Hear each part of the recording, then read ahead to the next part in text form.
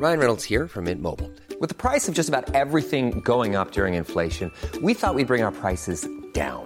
So to help us, we brought in a reverse auctioneer, which is apparently a thing. Mint Mobile Unlimited Premium Wireless. How to get 30, 30, bit to get 30, bit to get 20, 20, 20, bit to get 20, 20, bit to get 15, 15, 15, 15, just $15 a month? Sold! Give it a try at mintmobile.com/switch. $45 up front for 3 months plus taxes and fees. Promo rate for new customers for limited time. Unlimited more than 40 gigabytes per month. Slows full terms at mintmobile.com. Hold up. What was that? Boring. No flavor. That was as bad as those leftovers you ate all week. Keke Palmer here, and it's time to say hello to something fresh and guilt-free. Hello Fresh. Jazz up dinner with pecan-crusted chicken or garlic butter shrimp scampi. Now that's music to my mouth. Hello Fresh. Let's get this dinner party started. Discover all the delicious possibilities at hellofresh.com.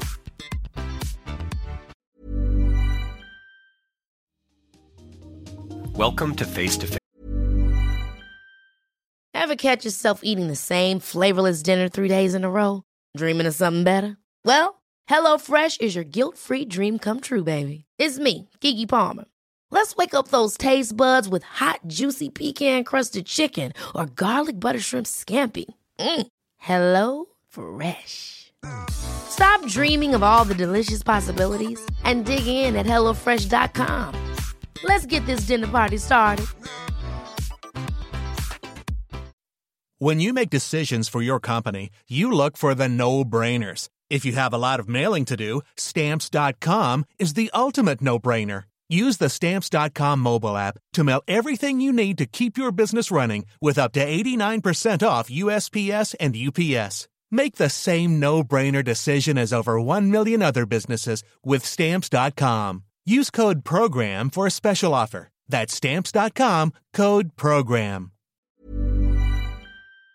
This is a show about change and about what's next. It's a show that wants to ask questions, peel back the layers of our average everyday experience, and go beyond scratching the surface. We interview amazing people with incredible ideas and stories who have done wild, weird, and wonderful things. Remember that imagination shared creates collaboration, and collaboration creates community, and community inspires social change.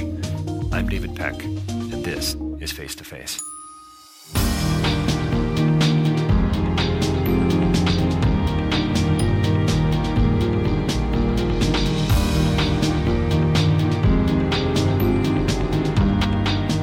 Welcome to Face, our next podcast. I have no idea what date this is actually landing on because, I'm really not that organized. But my guest here today is Deirdre Pike. Thanks for being with us today. It's a pleasure. Yeah, and this is gonna be great. So make sure you listen in and you listen carefully. I'm even gonna recommend you take notes on this one. Deirdre is somebody that I've just recently met she lives in Hamilton, and the SPRC, yes, the Social Planning and Research Council. We're going to ask her a little bit about that and what that means. But I just found out moments ago that she was referred to in a local newspaper article as, I believe, the executive in charge of poverty.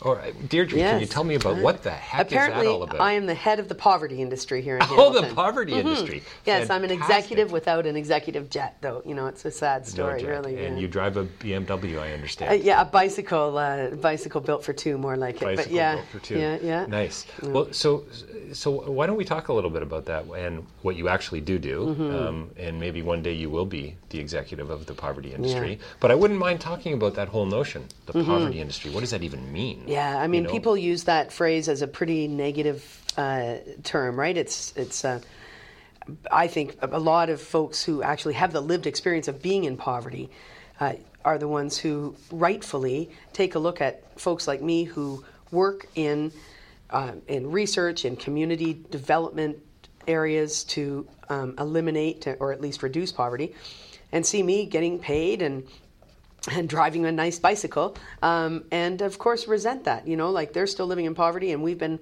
working at this for a long time.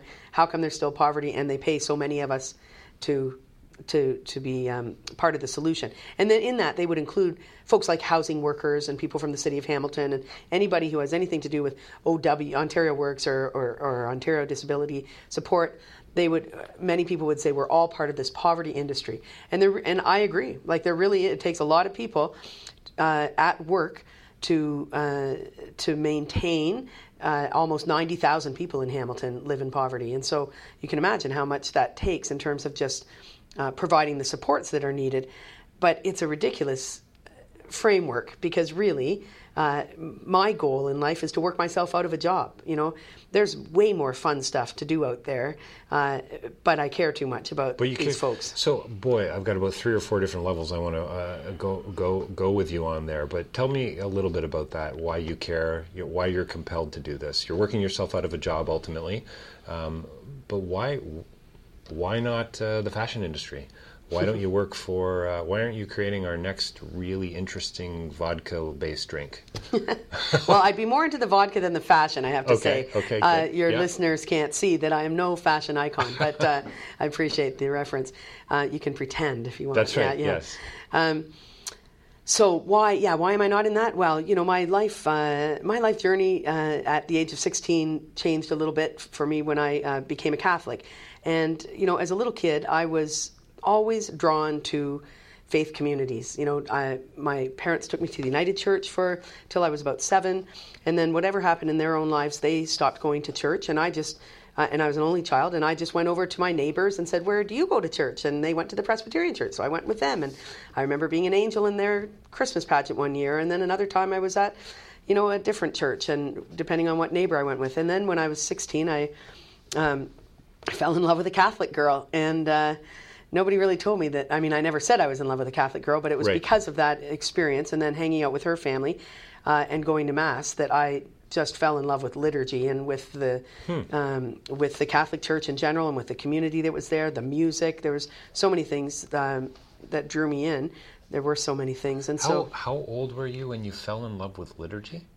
16. Wow. Yeah. I mean, that to me is an interesting notion. Never mind that you fell in love with a Catholic girl. Right. That's also very interesting, and I want to chat more about that. For sure. I mean, people say, so it's because of a girl, but, why liturgy? Right. Well, because human beings love ritual, and I loved ritual. I like a framework. I like to know what's going to happen in some kind of way, and yet I like it to be fully alive and open to the Spirit. And so I just found that in the liturgies that I experienced in Strathroy. I mean, my first job in the church, volunteer job, because I was taking the catechism classes with the priest. I was the overhead girl in the choir, so I would change the overheads, so that everybody could follow along with the song. And at the time, I mean, it was 1978 or 78, and Supertramp had just released Even in the Quietest Moments around that time. And we were singing, "Oh Lord, is it mine?" Now that's an example of bad liturgy, I want to say. That's not a liturgical piece. But there was still something about the way ritual is done in the Catholic Church that drew me in. And so... and this is connected to the work you do today, you feel, in some way? Well, so then my whole existence was driven by that. I became a Catholic. I went to a Catholic high school after that, and then I went to a Catholic university. Where were your parents on all this? So they stepped back from the faith-based approach. Yeah, they were funny. They were funny. I came home one Tuesday night. Every Tuesday night I went down to take catechism lessons with the priest. Sometimes I would smoke a joint on the way to that.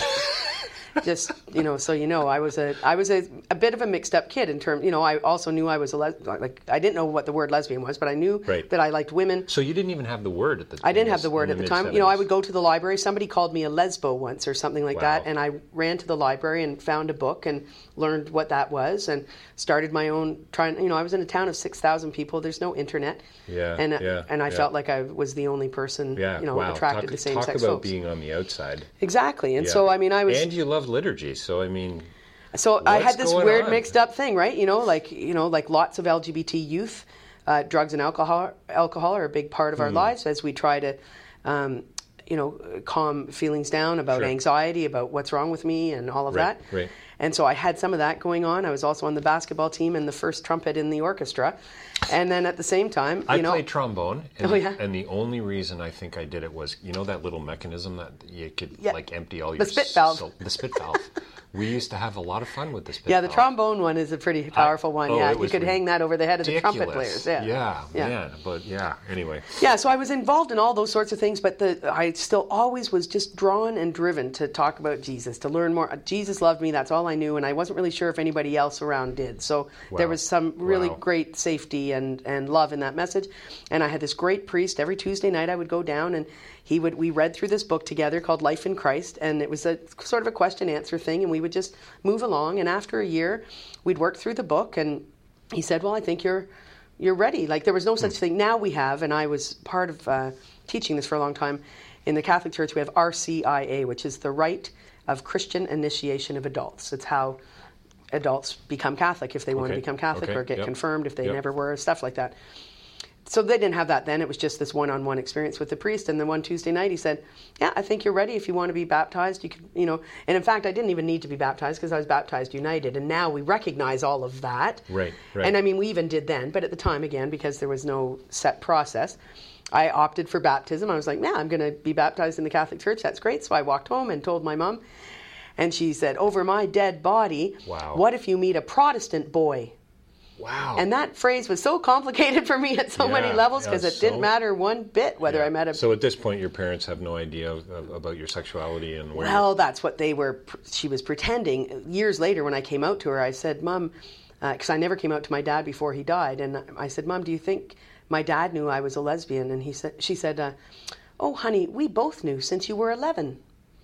Like, oh, now if only you could have shared that story with me. So that is another motivating thing for some of the other work I do that I'll get into. But, just as we, just to follow on in this Catholic thing, the other complicating factor, but not too much for my dad, but my dad was born in Belfast and to Protestant parents. And so all he said when we did finally meet with the priest, so I took them to meet the priest, and the priest assured them that I was ready for this, that I'd been, very thoughtfully discerning this process, and so he supported me in it, and my dad just said, your Nana will roll over in her grave, sort of thing, because she must have been a Catholic-hating, Belfast Protestant. So other than that, they were in the front row the following week when I was baptized, or whenever that happened. So they were there, they affirmed that ultimately? They used to come to Mass with me quite regularly. You could, when people have left something behind, and then I see this a lot in religious experience anyway. People cry at church. Yeah, and, sure. And it brings out all kinds. I mean, if ritual is done well, it brings you to the depth of despair, or not maybe despair, but some sense of sadness of your own reality, and then it can bring you to as high as the heavens or whatever. And so my parents were always interesting. I always remember my dad crying a little bit at Mass, and my mom or whatever. So, but they totally supported me in all that. So I got my degree in religious studies, and then worked for 14 years as a pastoral associate in the Catholic Church. Wow. And became responsible for helping adults who wanted to become Catholic, for the education and all of that. So were you, at this point, out?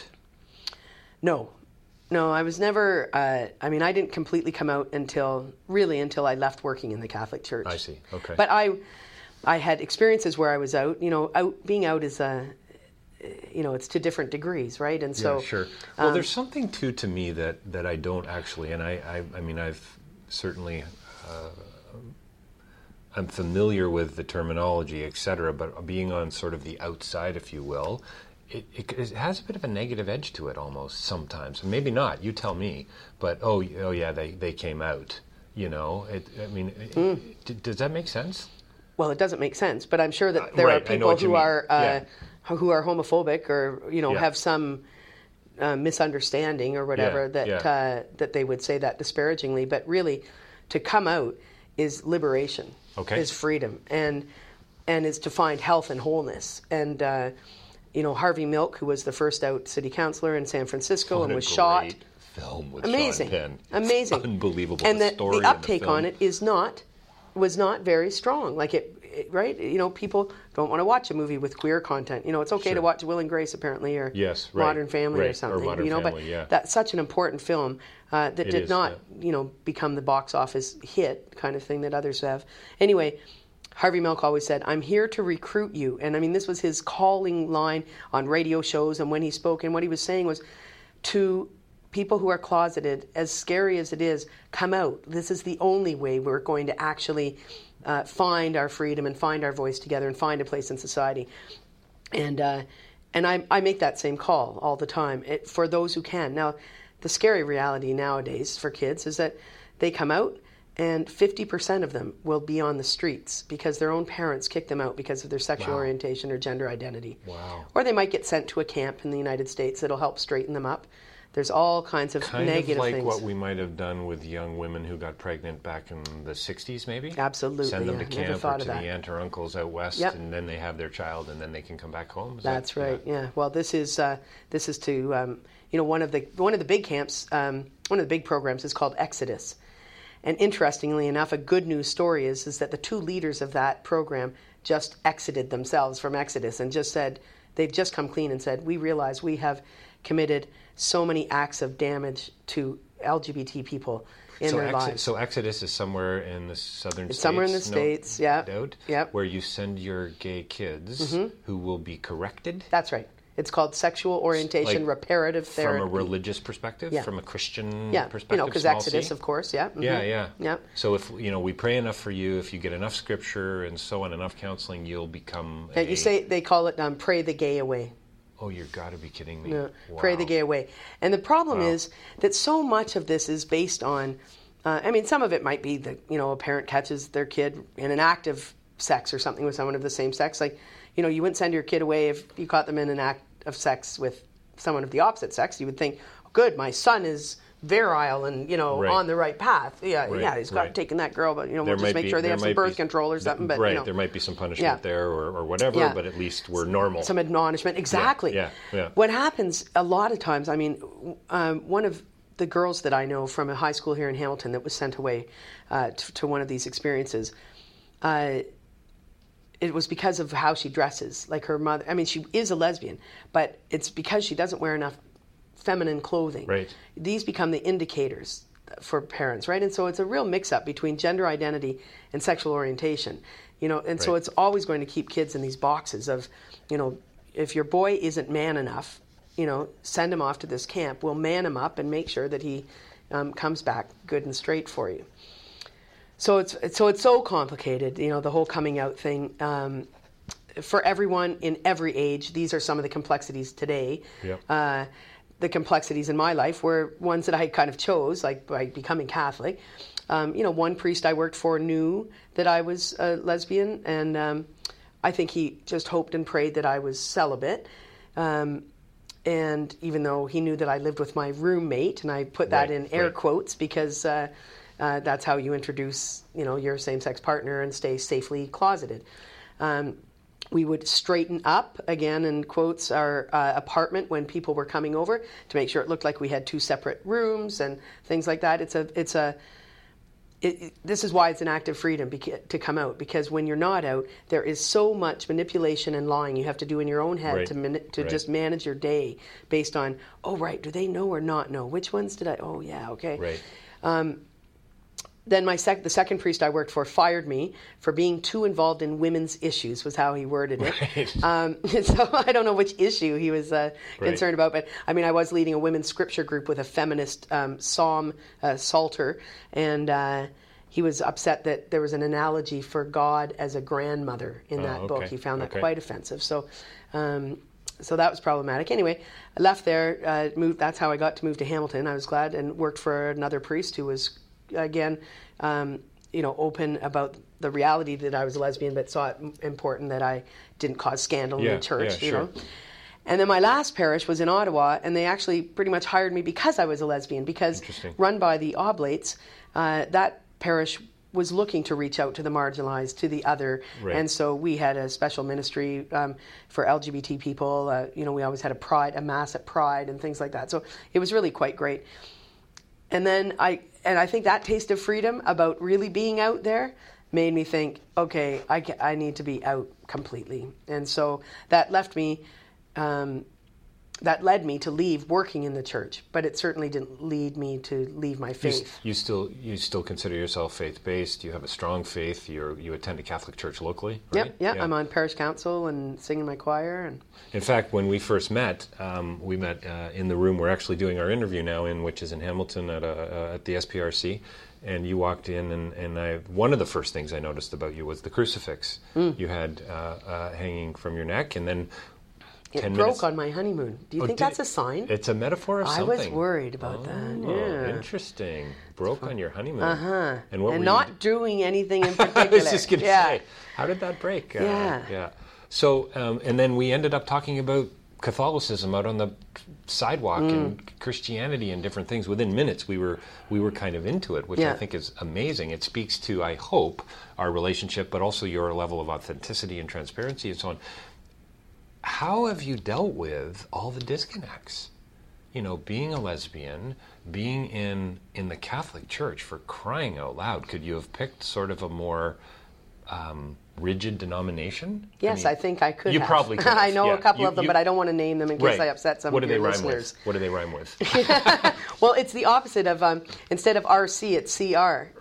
Yes. Yeah, or CRC or whatever, but yeah. Well, and it's true. Which is my partner's background, and I see. So she's, and we just got married. So you guys have got your bases covered, Oh, basically. my goodness, yeah. Well, when I met you, Dave, I was just getting married, I believe, right? That's right. It's going to be in a couple of weeks or so. Well, that's what I was going to say, and you had said to me at our conversation that everything was fine for you as a lesbian because you were on the council and you were on the church choir and so on. But then the moment that you wanted to get married, things shifted a little bit, and it was like there was some sort of now you've crossed some sort of denominational line or maybe some sort of scriptural line or something. Can you was that your experience, or how have things played out?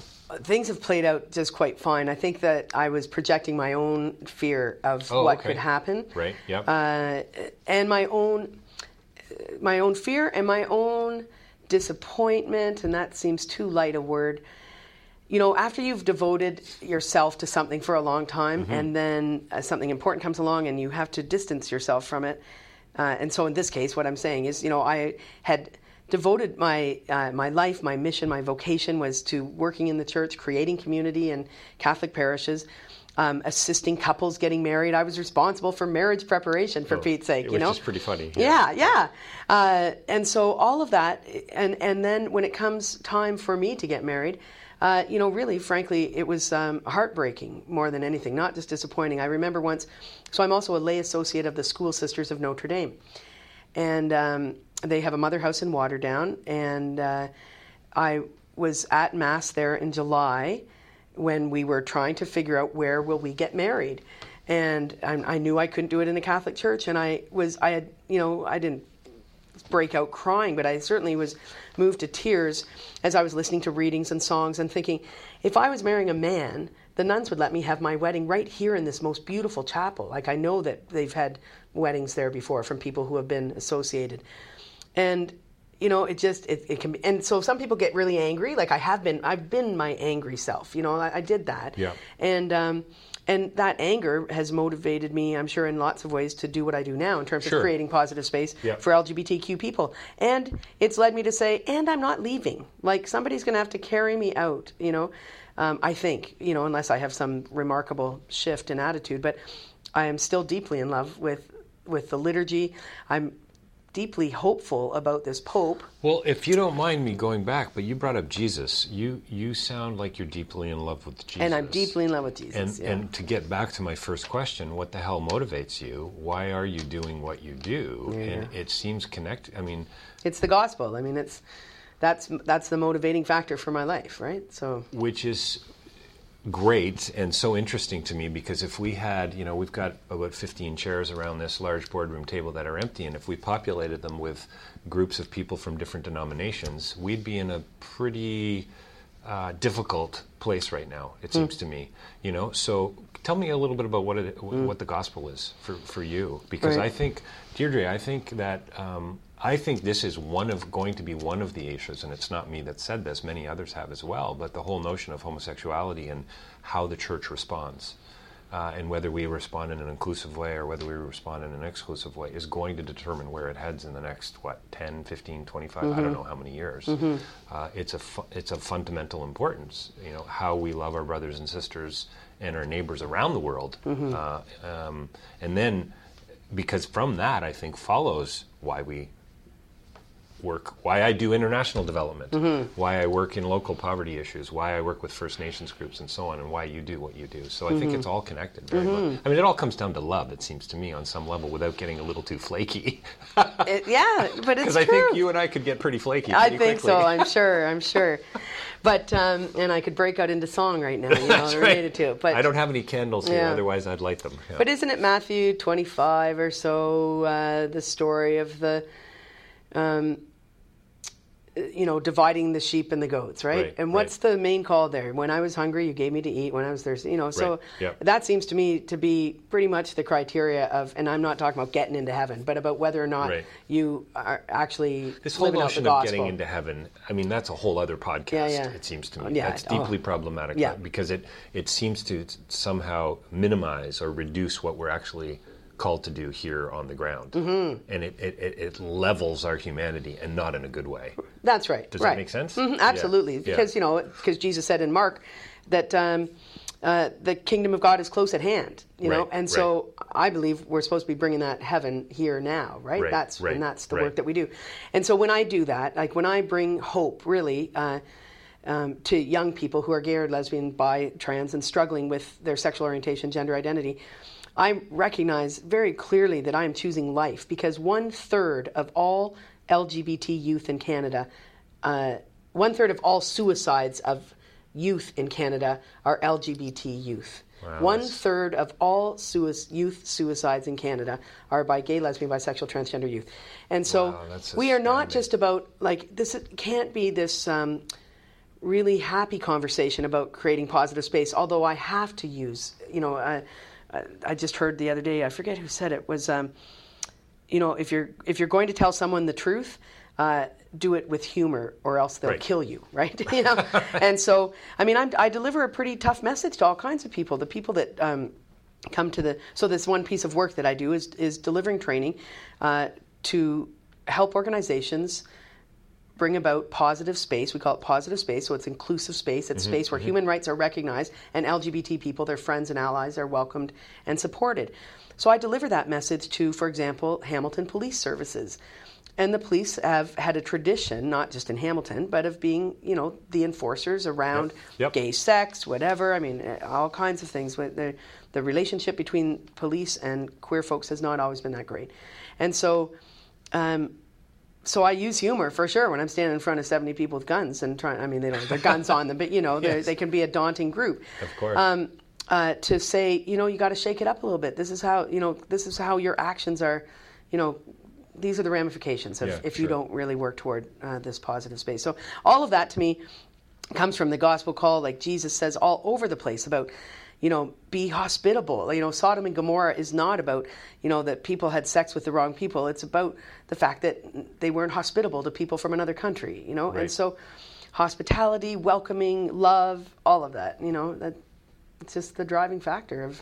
Have you ever ended up, I'm sure you have, in shouting matches with people of other faiths who are...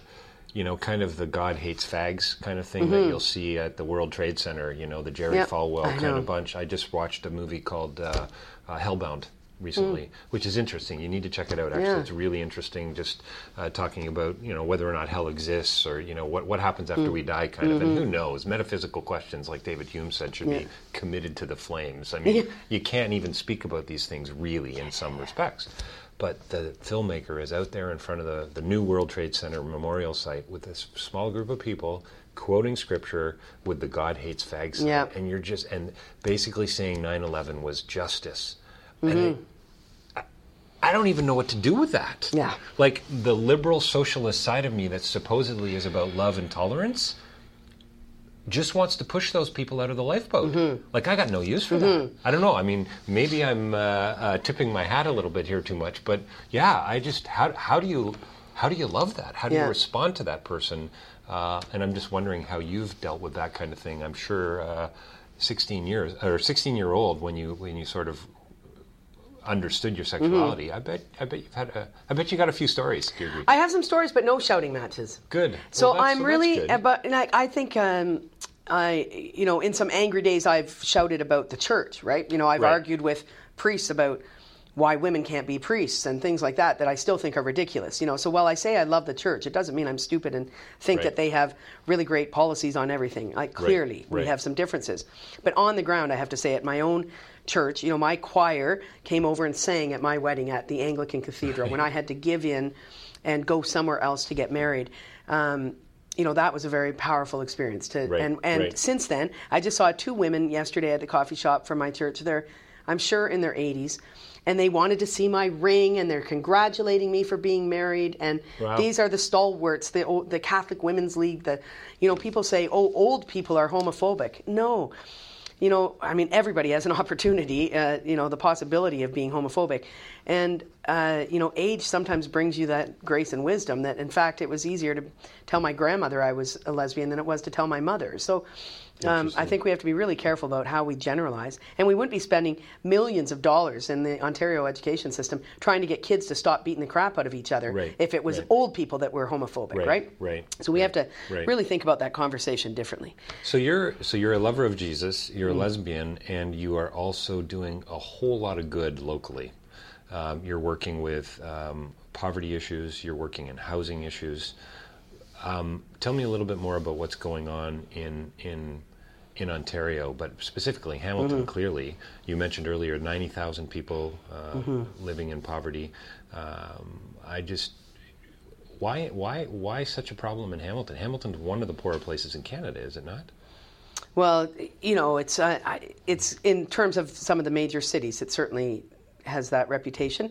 It is a city that relied so heavily on the manufacturing sector that when that was lost, the jobs have gone and gone and gone. And so now we have a situation in Hamilton with 500,000 people. So when you say 90,000 people, you're talking about almost 1 in 5 people in Hamilton.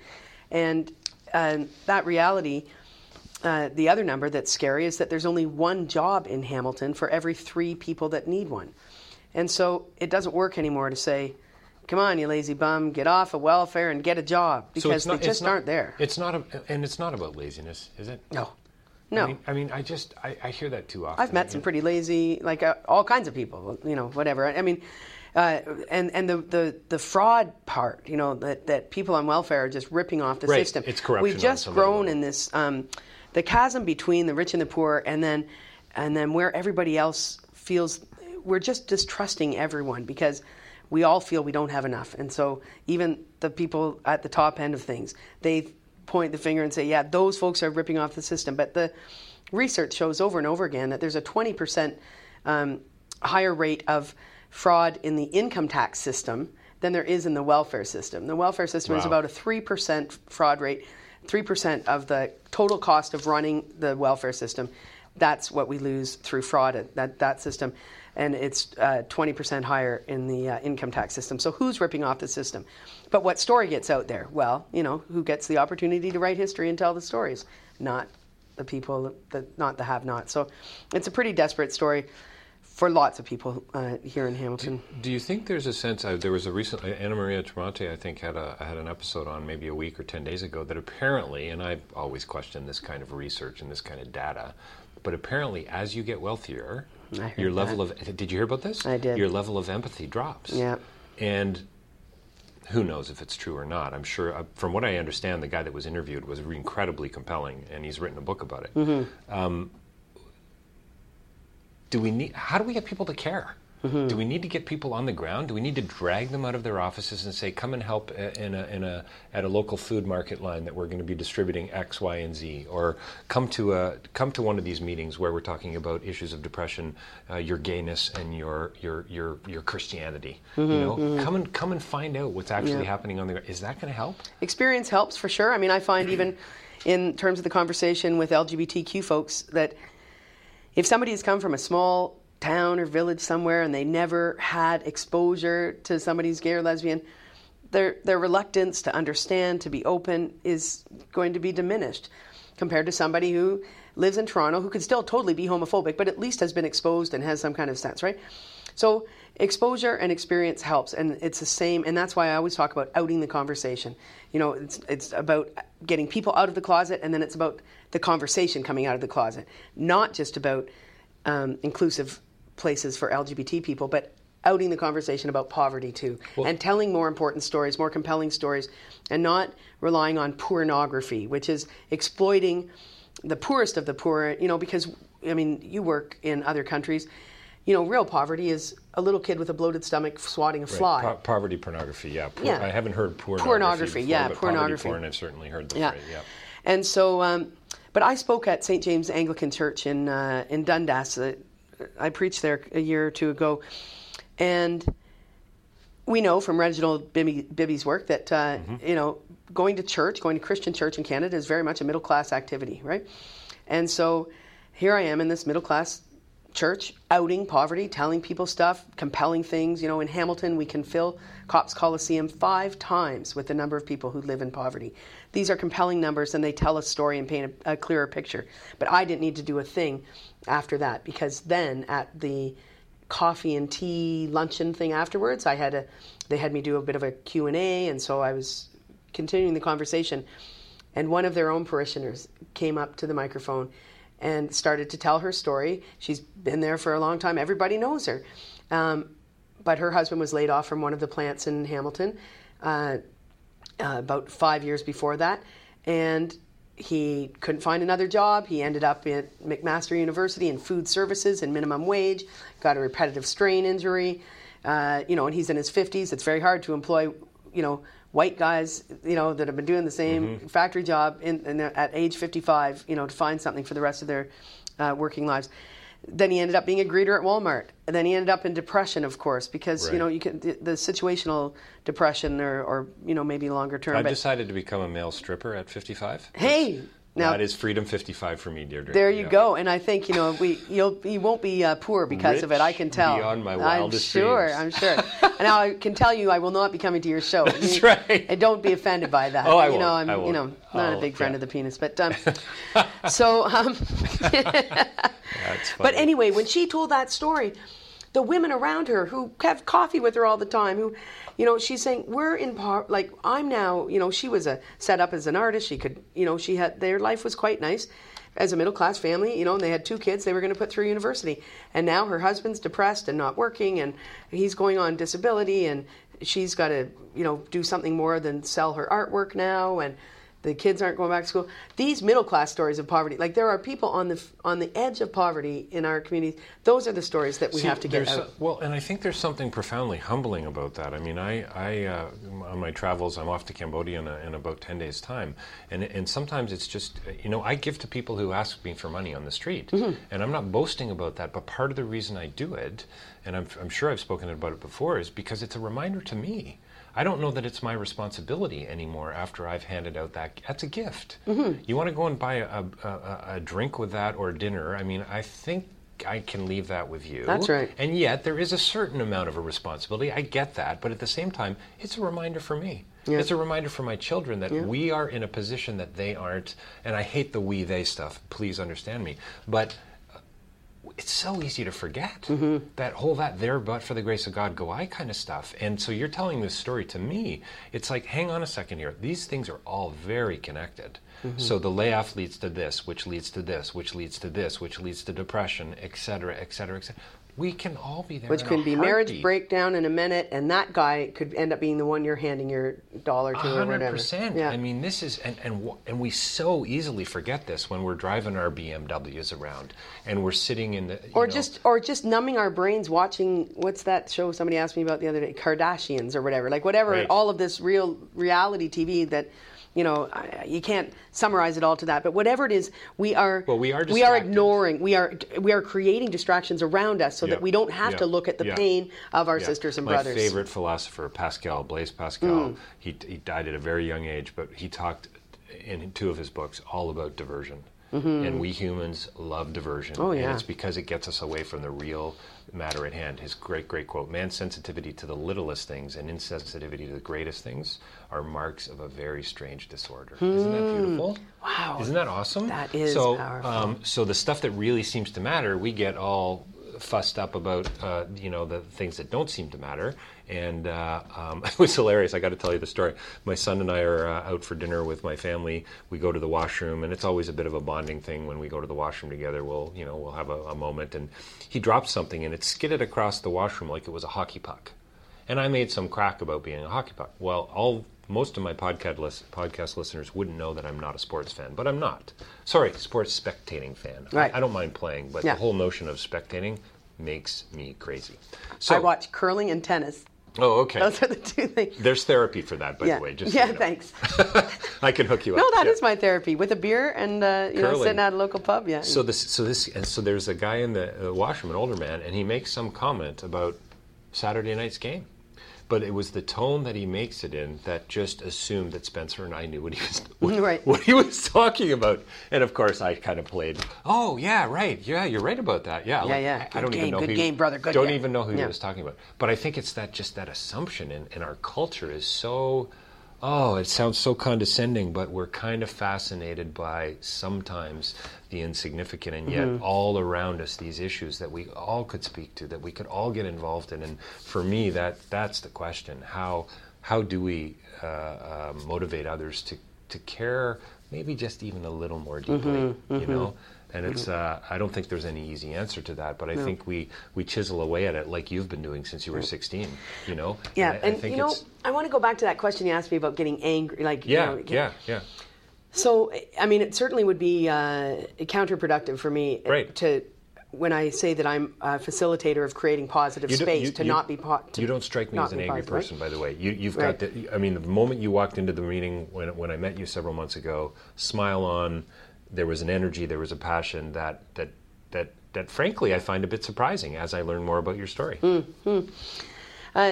delightfully that's great. Surprising, Thank you. Yeah, I was going to say, I think I should say thanks. I think that was a compliment. That's right.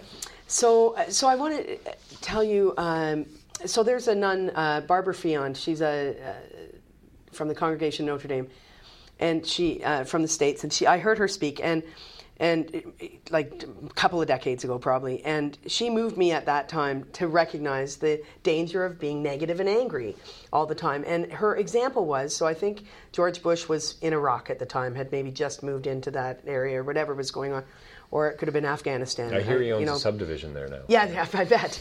And so